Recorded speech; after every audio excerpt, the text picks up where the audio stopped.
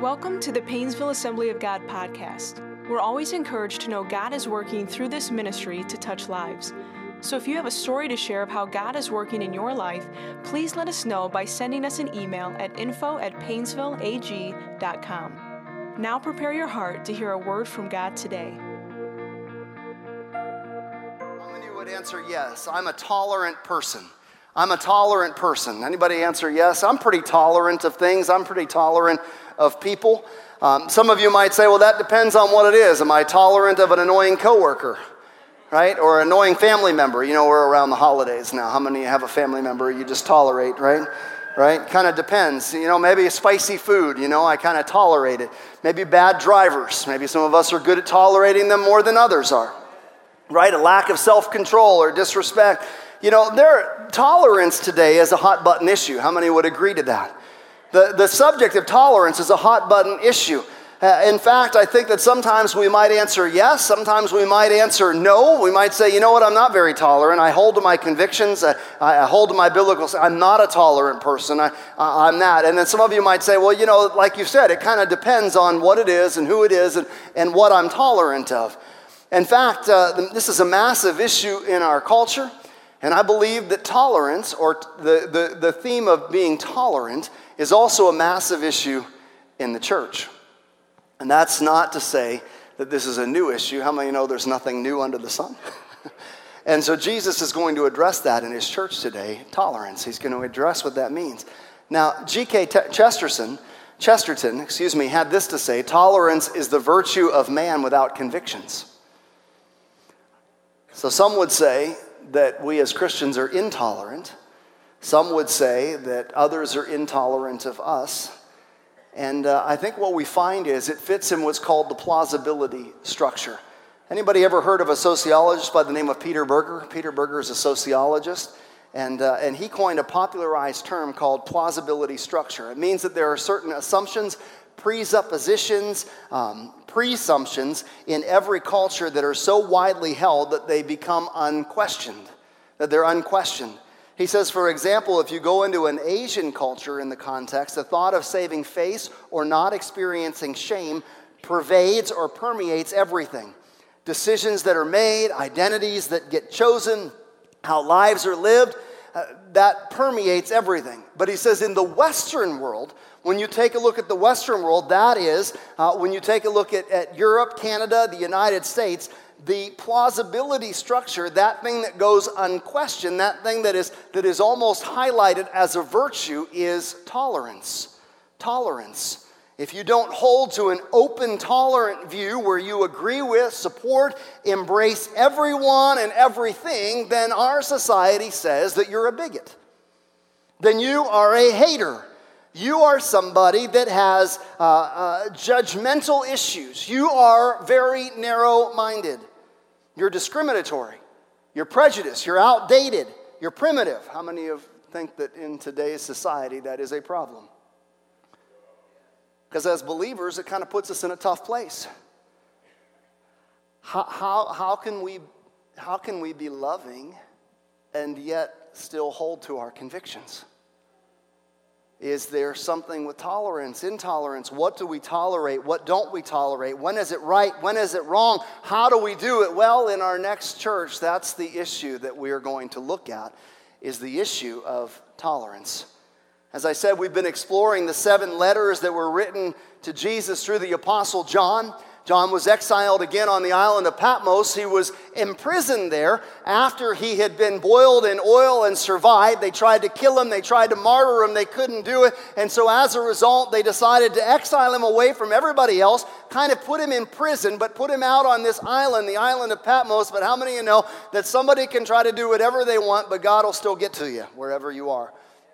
And God reveals himself. Jesus does in a vision. It's what we have, Revelation, the book of Revelation that we have at the end, the last book of the Bible in this compilation of books is the book of Revelation. And it's really this revelation of Jesus himself and his vision to John. And one of the things that he opens up with, starting in the 2nd chapter, is he begins to tell John, write down what I say, because I'm going to speak to 7 of the churches that are in Asia Minor. And not only are they letters that are going to be spoken to those churches, but letters that the theme of that and the lessons that can be learned throughout churches throughout history.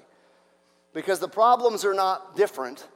The problems are the same. They just take on a little bit of a different face. How many know what I'm talking about? There's nothing new under the sun. And so we've been exploring what Jesus says, and today we're in the fourth letter, the church of a city called Thyatira. Thyatira was least notable of the 7 cities addressed in the book of Revelation, about 40 miles east or southeast of Pergamum. That was what we looked at 2 weeks ago, about 50 miles from the Aegean Sea. It was known for its industry. It was a trading post and a military city. At Thyatira were trade unions of wool workers, linen workers, makers of outer garments, dyers, leather workers, tanners, potters, bakers, slave dealers, and bronzesmiths. And anybody familiar, if you look at Acts chapter 16 and verse 14, there's a very important lady who Paul actually runs into in the city of Philippi, who's from the city of Thyatira, and her name is Lydia, and the Bible says that she was what? A seller of purple. She was a dyer. She was a part of that. She understood. She came out of that kind of a culture in that city, and that's going to be very important for us as a foundation to understand as we probe into what Jesus speaks to this church and the issue that they were dealing with. So let's dive in. Revelation 2:18-20 says this, "To the angel," that is the spiritual leader, "of the church in Thyatira write, these are the words of the Son of God, whose eyes are like blazing fire, and whose feet are like burnished bronze. I know your deeds, your love and faith, your service and perseverance, and that you are now doing more than you did at first. Nevertheless, I have this against you. You tolerate," there's that word, "that woman Jezebel, who calls herself a prophet. But by her teaching, she misleads my servants into sexual immorality and eating of food sacrificed to idols." Now, the opening of this letter does so, like many of the other letters, by beginning with a description of Jesus. And then it moves to a commendation of the church. What was the church commended for? And then in this particular letter, as most of these 7 letters, it begins to move into an area of correction. That's the sequence that we get. That's kind of the order of what we get. And then he gives them instructions, tells them a warning of what we'll do if they don't get it right, and what they do if they will turn around and they will repent, or what they do if they will hang on if they haven't been in one of those areas, and about the rewards that they will experience. And that's kind of the order of this letter. Jesus is concerned about this church. He's got things that were very good, but he's got other things that he needs to address. So let's begin with the description of Jesus, because I think it's really important for us to understand. Revelation 2 and verse 18, "To the angel of the church in Thyatira write, these are the words of the Son of God, whose eyes are like blazing fire, and whose feet are like burnished bronze." As we begin with this description of Jesus, we find that it mirrors something that Jesus revealed to John himself back in chapter 1. So if you look at the description that Jesus gives to John in chapter 1, you will see some similarities. How many know that if you start with a controversial subject, something like tolerance, if you take a look at a controversial subject and you say, well, do I put up with that or don't I put up with that? Do I hold a conviction or don't I hold a conviction? What do I do? How many of you know you always have to start with Jesus? Right? So before he addresses anything, we've got to start with Jesus.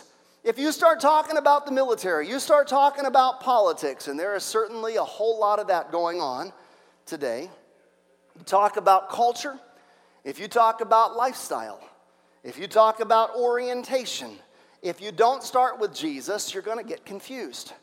Because everybody and anybody has an opinion on what it ought to be and what the truth is.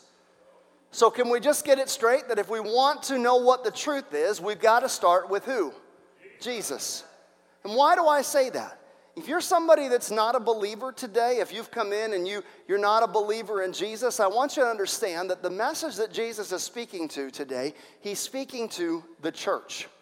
That means people who have claimed that Jesus Christ is their Savior, that they've been born again, and that they're a part of his church, that they have an identity, they identify themselves as a Christian or as a believer. So I want you to understand that although there are truths here that may impact you, Jesus in his address and the way he writes is writing to believers. So church, if you're a believer today, this is for you. And that's why I say that if you're going to ask the questions as a believer, what is truth? Is it what our culture says, or is it this, or is it that? You can't address the area of tolerance without starting with Jesus. Because all over the place, in times and places and everything, there are different cultural preferences, different cultures, different lifestyles, different this and that. And so Jesus establishes an authority here in which he speaks. And the title he establishes is the majesty of his person and the authority of his position. The church belongs to Jesus. How many of you know that? Jesus is the one who then has the right to say whether what you and I do individually or collectively is obedient or disobedient. Who gets to say that? Jesus does. Jesus does. And that's why he starts. He starts this way. Why does Jesus get to do that? Well, we just had the elements, right? Why does Jesus get to speak authority? Why does Jesus get to determine what is right and what is wrong, what is obedience and what is disobedience? Because Jesus went to the cross, Jesus died, Jesus rose again, and Jesus sits down at the right hand of the Father. Now, if you can tell me that you did that, then I'll start to listen to you, but I know that's not true. Jesus did what nobody else did, so Jesus can say what nobody else can say. Let's just get it right from the beginning. So he brings some commendation and correction. And what we need to understand here is that the church in Thyatira, Jesus is Jesus' church. Painesville Assembly of God is Jesus' church. It doesn't matter what we think. It doesn't matter how we feel. It doesn't matter how we vote, what we vote. This is not a democratic. This is a theocracy, all right? So Jesus gets the last vote. It doesn't matter how many of us vote this way or that way on an issue. It's Jesus. And he's typified in two ways, bronze feet. Thyatira had a lot of bronze workers. They'd make weapons of war out of bronze. Showing here Jesus is immovable, unshakable, and faith is built on a sure foundation. Secondly, eyes like fire. You know what that means? Jesus sees all. Jesus knows all. He doesn't have a perspective or an ideology like we do. He doesn't have his own interpretation. He sees the truth. He knows the truth. He says the truth. And in John 14:6, he says, I am the truth. I am the way, and I am the truth, and I am the life. I am the way, the truth, and the life. I am truth. So truth is in Jesus. That's what we have to start with. So it's important today because everyone has their own version and own convictions and everything is relative according to that. Well, as a believer, when you submit your life to Jesus Christ, it is no longer subjective. It's no longer about what you think or don't think. It's about what he says. He has the final say.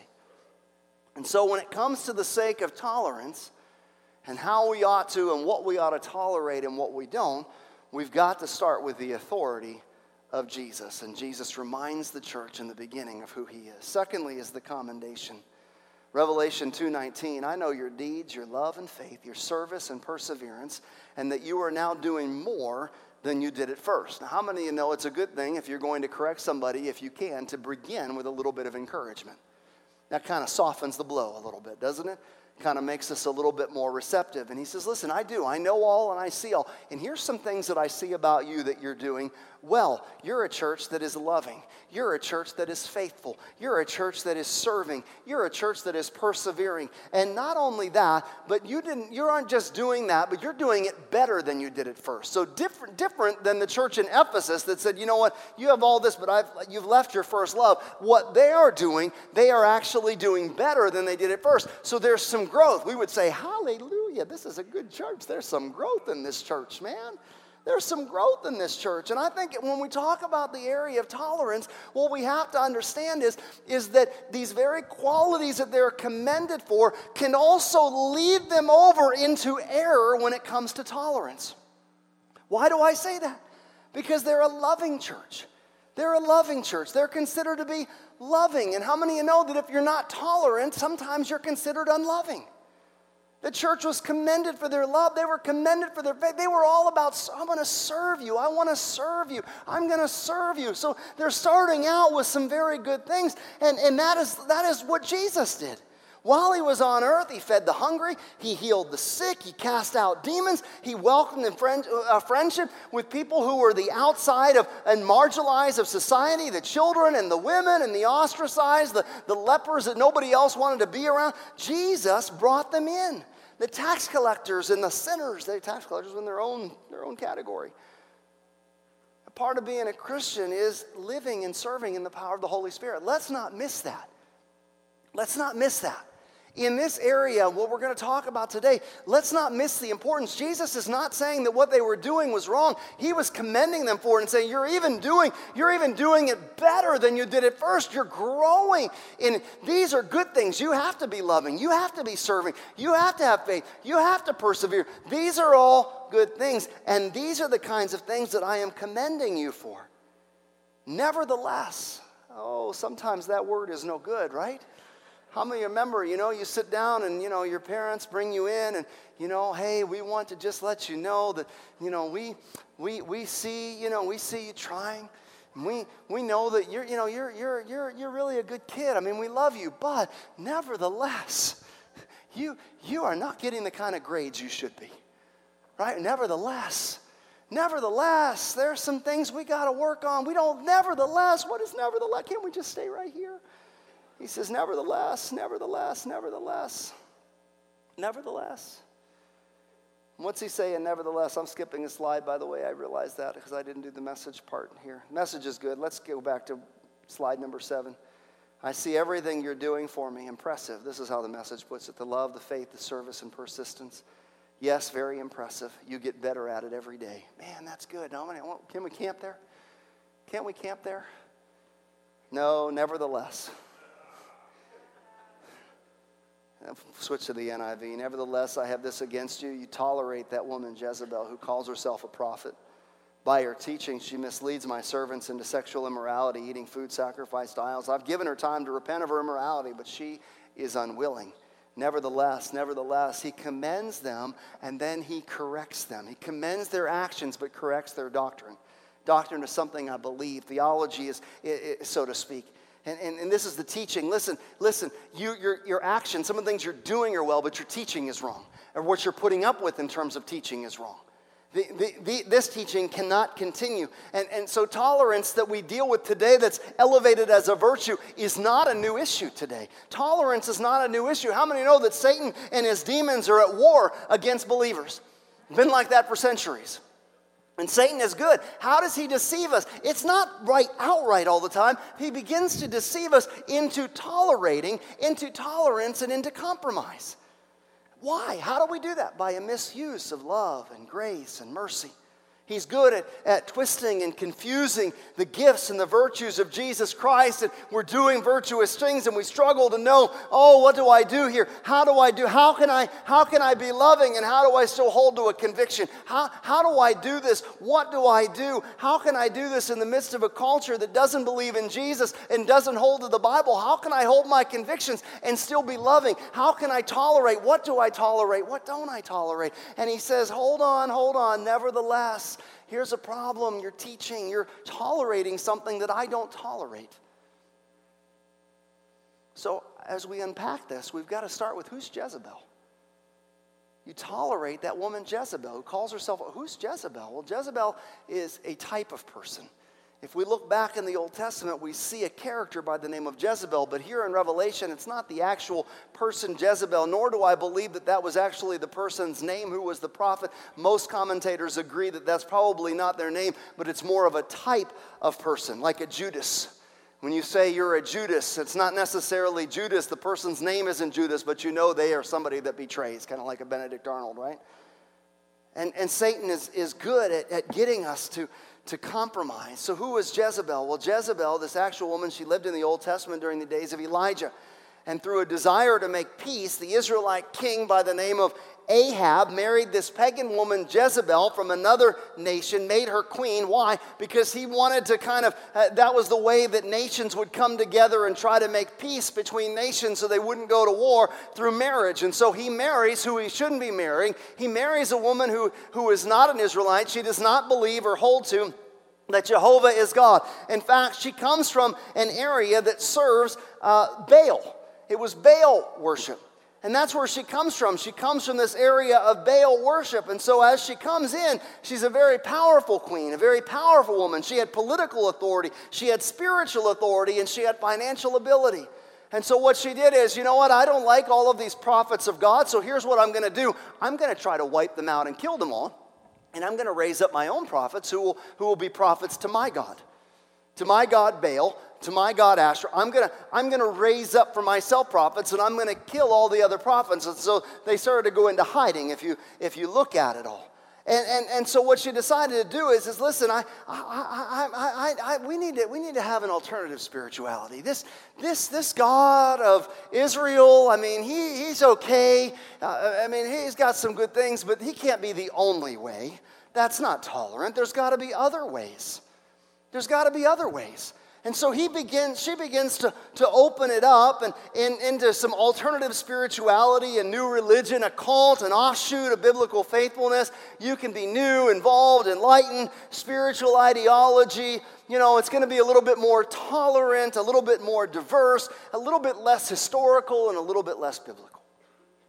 And so she encouraged the worship of a false god, a demonic god, idolatry, Baal worship. Baal worship. So she starts her own religion, and then she starts her own Bible college, her own seminary, so to speak, and she raises up prophets of Baal, and she begins to integrate the worship that would be sacrifice, these kinds of things, that would be biblical worship. She integrates them with Baal worship in something that we call syncretism. And if you don't know what syncretism is, a synchronized faith is a kind of a compromised faith, a hyphenated faith. It's a diluted faith. It's kind of a both and. You can have both and. You don't have to make a choice. It's both and. It's not either or. You can kind of blend the two, kind of mix it up, kind of put your own recipe together, because we're tolerant. It's kind of whatever you want, and let's just mix it all up. And I've got to be honest with you today that we might look at this and go, well, what does that have to do with the church of today? But as I maybe my perception is off, but as I look around at the church of today, particularly the church in America, because of the pressures culturally, because of the pressures politically, because of the pressures that we face entertainment-wise, and from all of these spokespeople that are just really great at acting and really great at sports, that decide that they're going to speak out on issues that they really have no business speaking out on, but we believe them because they're famous. We have found a way to mix what the Bible says and what the popularity of our culture says. And we found a way to say, well, the Bible might be too strong over here. I don't know that I want to hold that strong, because that strong kind of makes people think that I really am not loving, and that I'm kind of a hating person. I'm kind of narrow-minded. I'm kind of archaic. I'm kind of old. But here, this is popular, so maybe we need to kind of change and soften this a little bit so that we can be a little bit more loving and a little bit more open and a little bit more accepting over here, so that we're not kind of shaking things up so much, politically speaking. And so we find a way to mix and match. Ooh, I like this. Ooh, I don't like this. Ooh, I like this. Oh, I don't like syncretism. And you see, when it comes to the teaching, and that's what we're talking about, the teaching, this Jezebel who calls herself, she was self-appointed. She may have been a leader. We don't know. She may not have been a leader. I don't know if she started out as a leader, whatever it was, but somehow her message was gaining traction. And even if people didn't fully enter into what she was teaching, they were putting up with it and allowing it to be taught, and allowing many people to begin to follow in a teaching where she was leading people astray. Why was it gaining such popularity? How can something like sexual immorality and idolatry, and you would look and we would go, how is that put up with? Wait a minute, why didn't they deal with that? Why?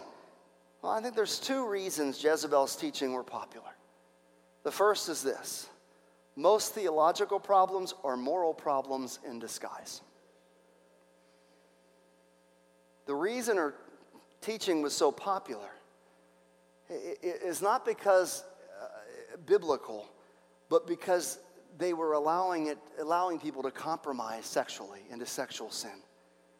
Most theological problems are moral problems in disguise. What I mean by this is often we tolerate teachings that are not biblical because down deep we don't want to admit that it's sin.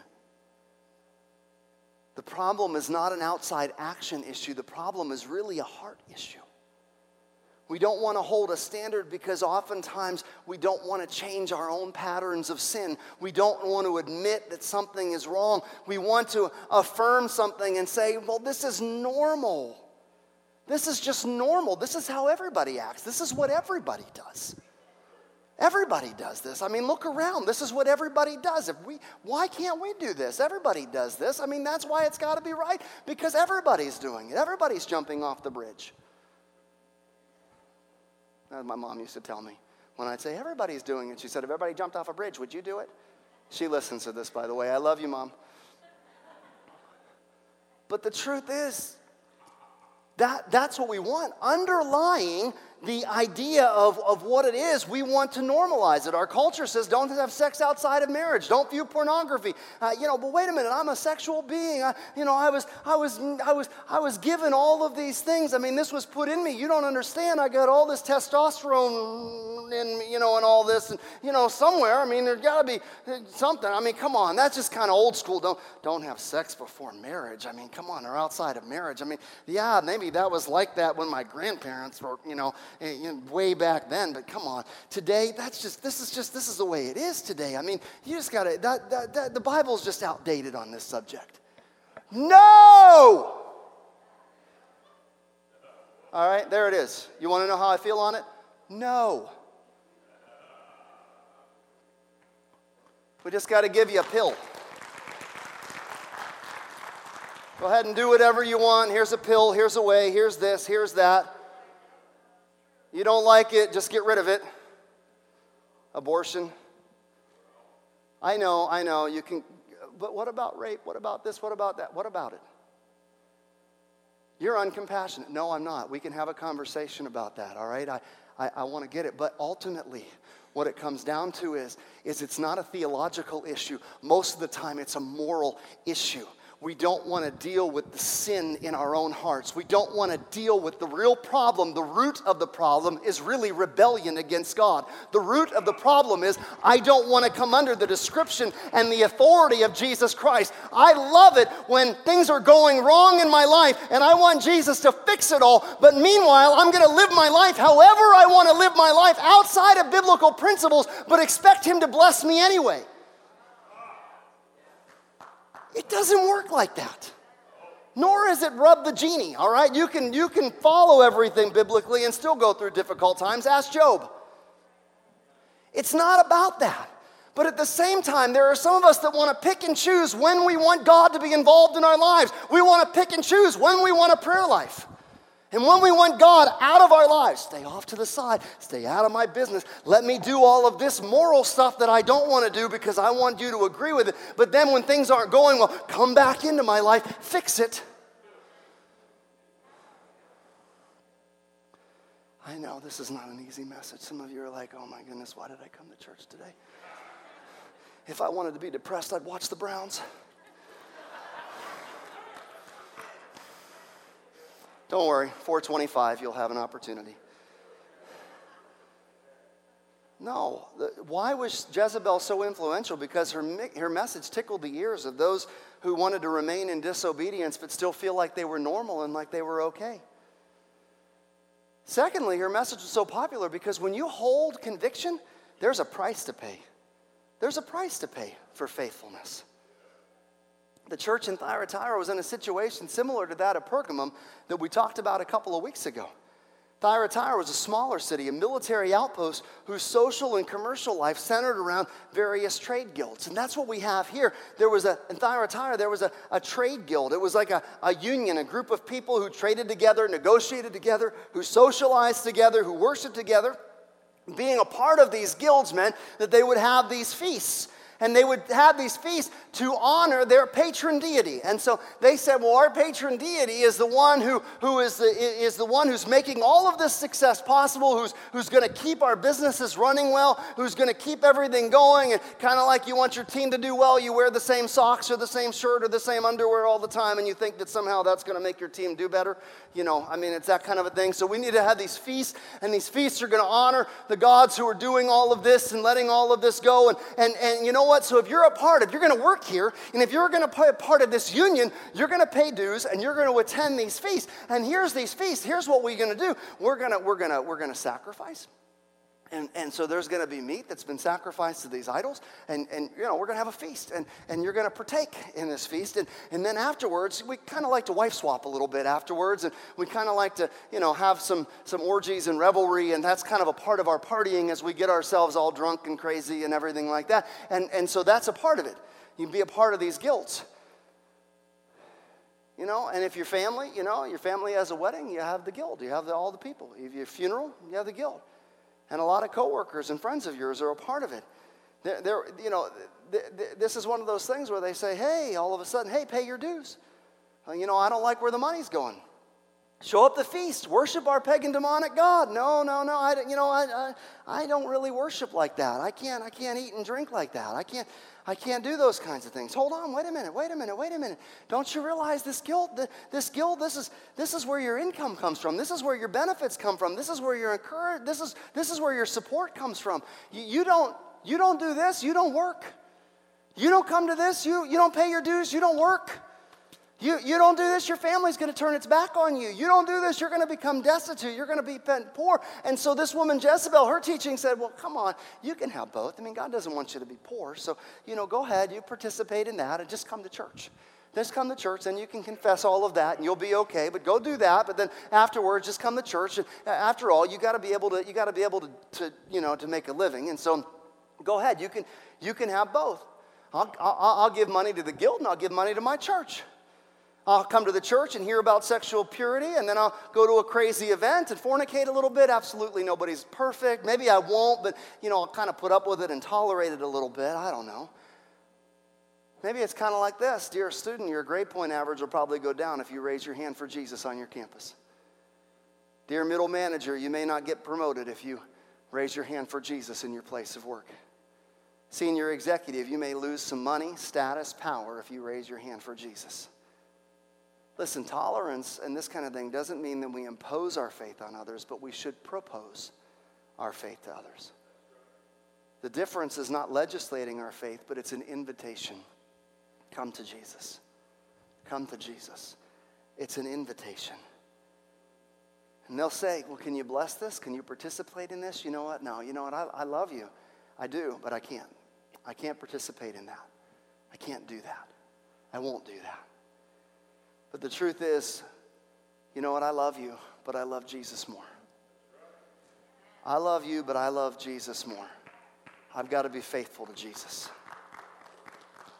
But guess what? You can clap, but it's going to cost you money. It's going to cost you relationships. It's going to cost you opportunities. There is a cost to following Jesus. It's not popular to preach that message in the church. But there is a cost to following Jesus. There is a cost to following Jesus. The problem is that sometimes we become more tolerant than Jesus is. We become more tolerant than Jesus is. And Jesus says to them, listen, I have given her an opportunity to repent, meaning this Jezebel, and I've given her an opportunity to repent, but it hasn't come. And because it hasn't come, I'm moving to judgment. Jesus will give us an opportunity to repent. He gives us an opportunity to repent. For Thyatira, they were good at loving. They were good at serving people. They were good at faithfulness. Man, they were really good at hugging people. But the problem was they were hung in wolves who were influencing people to sin and encouraging people to compromise their biblical values. And Jesus was telling, listen, I don't want you to stop loving and I don't want you to stop hugging. Just stop hugging wolves. Now, let me say this. We're going to wrap it up, okay? Christianity begins with tolerance but moves to repentance. How many love Billy Graham? Anybody love Billy Graham? I love Billy Graham. When Billy Graham would give the altar call, just as I am, just as I am, just as I am. Why? Why is it just as I am? Because it begins. There's a beginning point with tolerance where we love and where we tolerate, where we begin to allow people the invitation to come to Jesus. Why? Because Jesus is the one who what? Who changes us. Come to me and I'll change. Come to me, all who are weary. Come to me just as I am. Dr. J.I. Packer once said Christianity is about repentance. And anytime we don't practice repentance of our sin or preach repentance for other sins, we're heretics, because Christianity is about repentance. Christianity presumes we're wrong. I know that is so hard for us. I'm wrong? I got to admit there's wrong. I'm wrong? Christianity presumes we're wrong and we need to change our mind. It presumes that we're doing wrong and our behavior needs to change. And so Christianity starts with tolerance, but it doesn't end there. It starts with come as you are, and I'm about to change you. We never call people to repentance. If we never call people to repentance, if we never say the way you're thinking is wrong, the way you're acting is wrong, the lifestyle you've chosen is wrong, the identity you've embraced, the actions you celebrate are the ones you should be mourning, then we really are not Christians. We're no longer faithful. Those in our culture may cheer us on, but Jesus will rebuke and says, nevertheless, I have this against you, you tolerate. Revelation 2:22, so I'll cast her on a bed of suffering, and I'll make those who commit adultery with her suffer intensely until they repent of her ways. Listen, Jesus is all about repentance, friends. It's all about repentance. This means we don't change God. God changes us. We don't look in God and say, well, you know what, God? Your ways in here, they're outdated. God, you know what? You really got to get culturally relevant. You know what, God? I don't know, but this just doesn't seem to give me any kind of a footing. I don't know where I just think you got to adjust some things in here. You know, people got their shortcomings. You got to adjust some things, these problems. But Jesus says, no. You didn't come to change me. I've come to change you. The root issue, as I said, is really authority. Who's going to be God? Jesus says, repent. That means change your mind.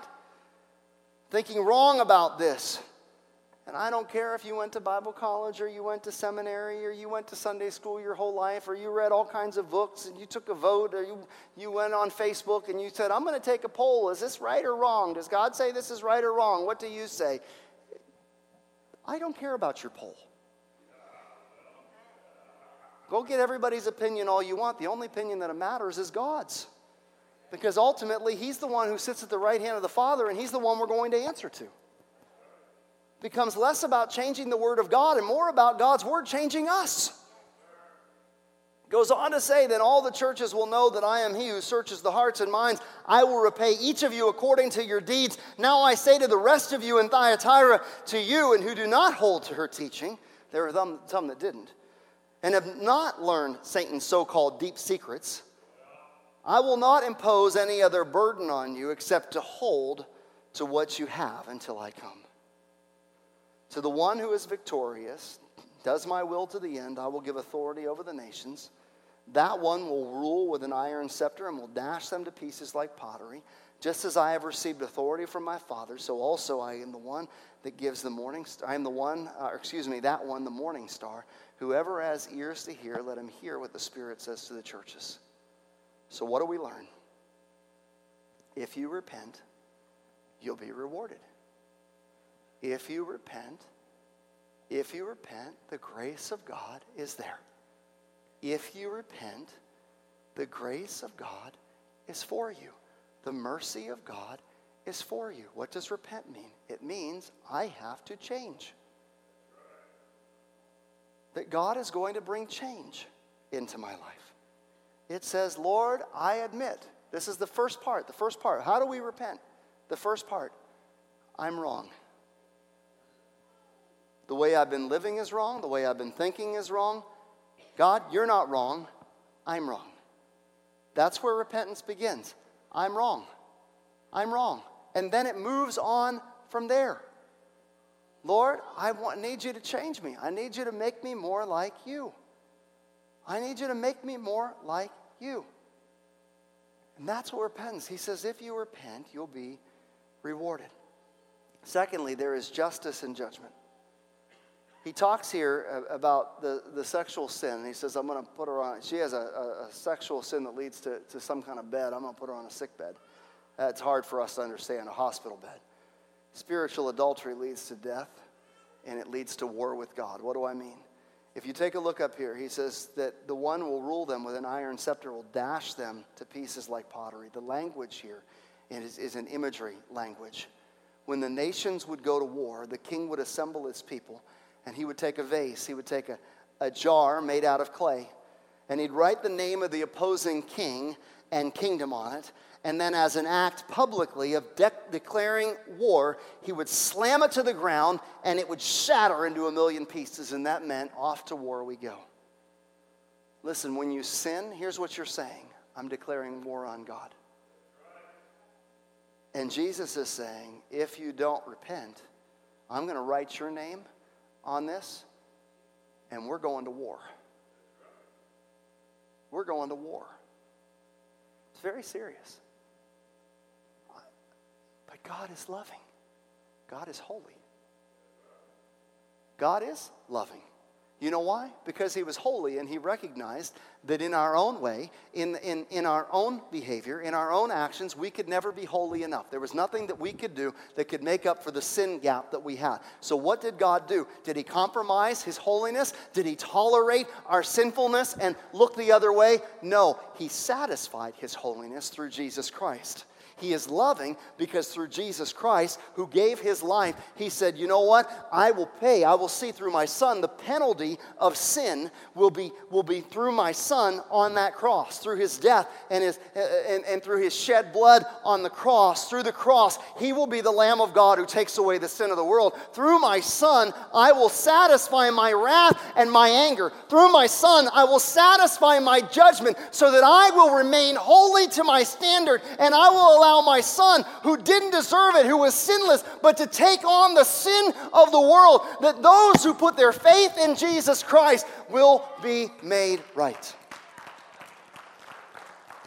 So I am holy, but I am loving because I am giving my son. My son will give his life for you, and I will remain holy. So we come as we are, and then we allow Jesus Christ to make us like the Father. But the problem is that our society has encouraged us to tolerate what Jesus doesn't tolerate. And again, this is a message for the church. People who do not know Christ, who have not come to Christ, will live their own way. But when you've come to Christ, don't be bringing that in. If you're a believer in Jesus Christ, but you're living in sexual immorality, you've got a problem. Repent or get right with Jesus. If you are a believer in Jesus Christ, but what you are doing or what you are thinking or what you are believing does not line up with Scripture, you need to repent and get right with God. This is not the unbeliever. The unbeliever's salvation. Let Jesus do the work. If you're a believer, my question is, what have you been compromising? What have you been tolerating that Jesus doesn't tolerate? And for that, it's time to repent. So that's what I'm calling the church to. Do you need to repent of your sin? Do you need to repent of your sin? What have you allowed in your life? Do you compromise at work because you don't want to pay the price of holding to the convictions of Scripture? Let's repent today and let the Lord purify us. Let's bow our heads today. Thank you, Jesus. Thank you, Jesus. Thank you, Jesus. Thank you, Jesus. I know today was a heavy message today. Please understand that as your pastor, I am not angry. I am wanting to help share the Word of God that we might, as a church, begin to root out sin. Root out, and I'm not talking about when we just slip and fall. I'm talking about behaviors, actions, a mindset that is against what God's Word says. And as a church, we need to repent. As a church, we need to ask ourselves, what is it that we need to repent of? What is it that we need to get right with God? And I just want to ask you today, what is it in your life that you need to get right with God? What is in your life that you are tolerating? What is in your life that you are compromising? What is it that you say, you know what? I got to stop fighting, and I need to begin to let Jesus change me. Change me. Do you need to repent today? In a few moments, I'm going to pray, and I know that many of you may be dismissed today, but there are some here that you may need to come and do some business with God around these altars. You may need to take a few extra minutes today to let the Lord deal with you and to begin to repent and begin to mourn over your sin, over the things that you've come to believe. Jesus, forgive us. Jesus, we repent today. It's so easy to fall into compromise. It's so easy to justify our sin. It's so easy sometimes to slip into tolerating sin in our lives that you don't tolerate. So today we come and we repent. Today we come and we ask you, Lord, to change us. We ask you, Lord, to come in and to bring about change in areas, Lord, where we are being disobedient to you. We ask, Lord, for your conviction today. Not condemnation, but your conviction, the conviction of your Holy Spirit. And we repent today of our sin. Hallelujah, hallelujah. We come and we surrender our lives to you. We owe all to you. We owe all to you. We surrender to you. We surrender to you. We surrender to you. We surrender to you. We surrender to you. Hallelujah, hallelujah. I'm going to ask you to stand. Thanks for listening to today's podcast. We pray that you are encouraged and strengthened by God's Word. For more information about Painesville Assembly of God, please visit painesvilleag.com.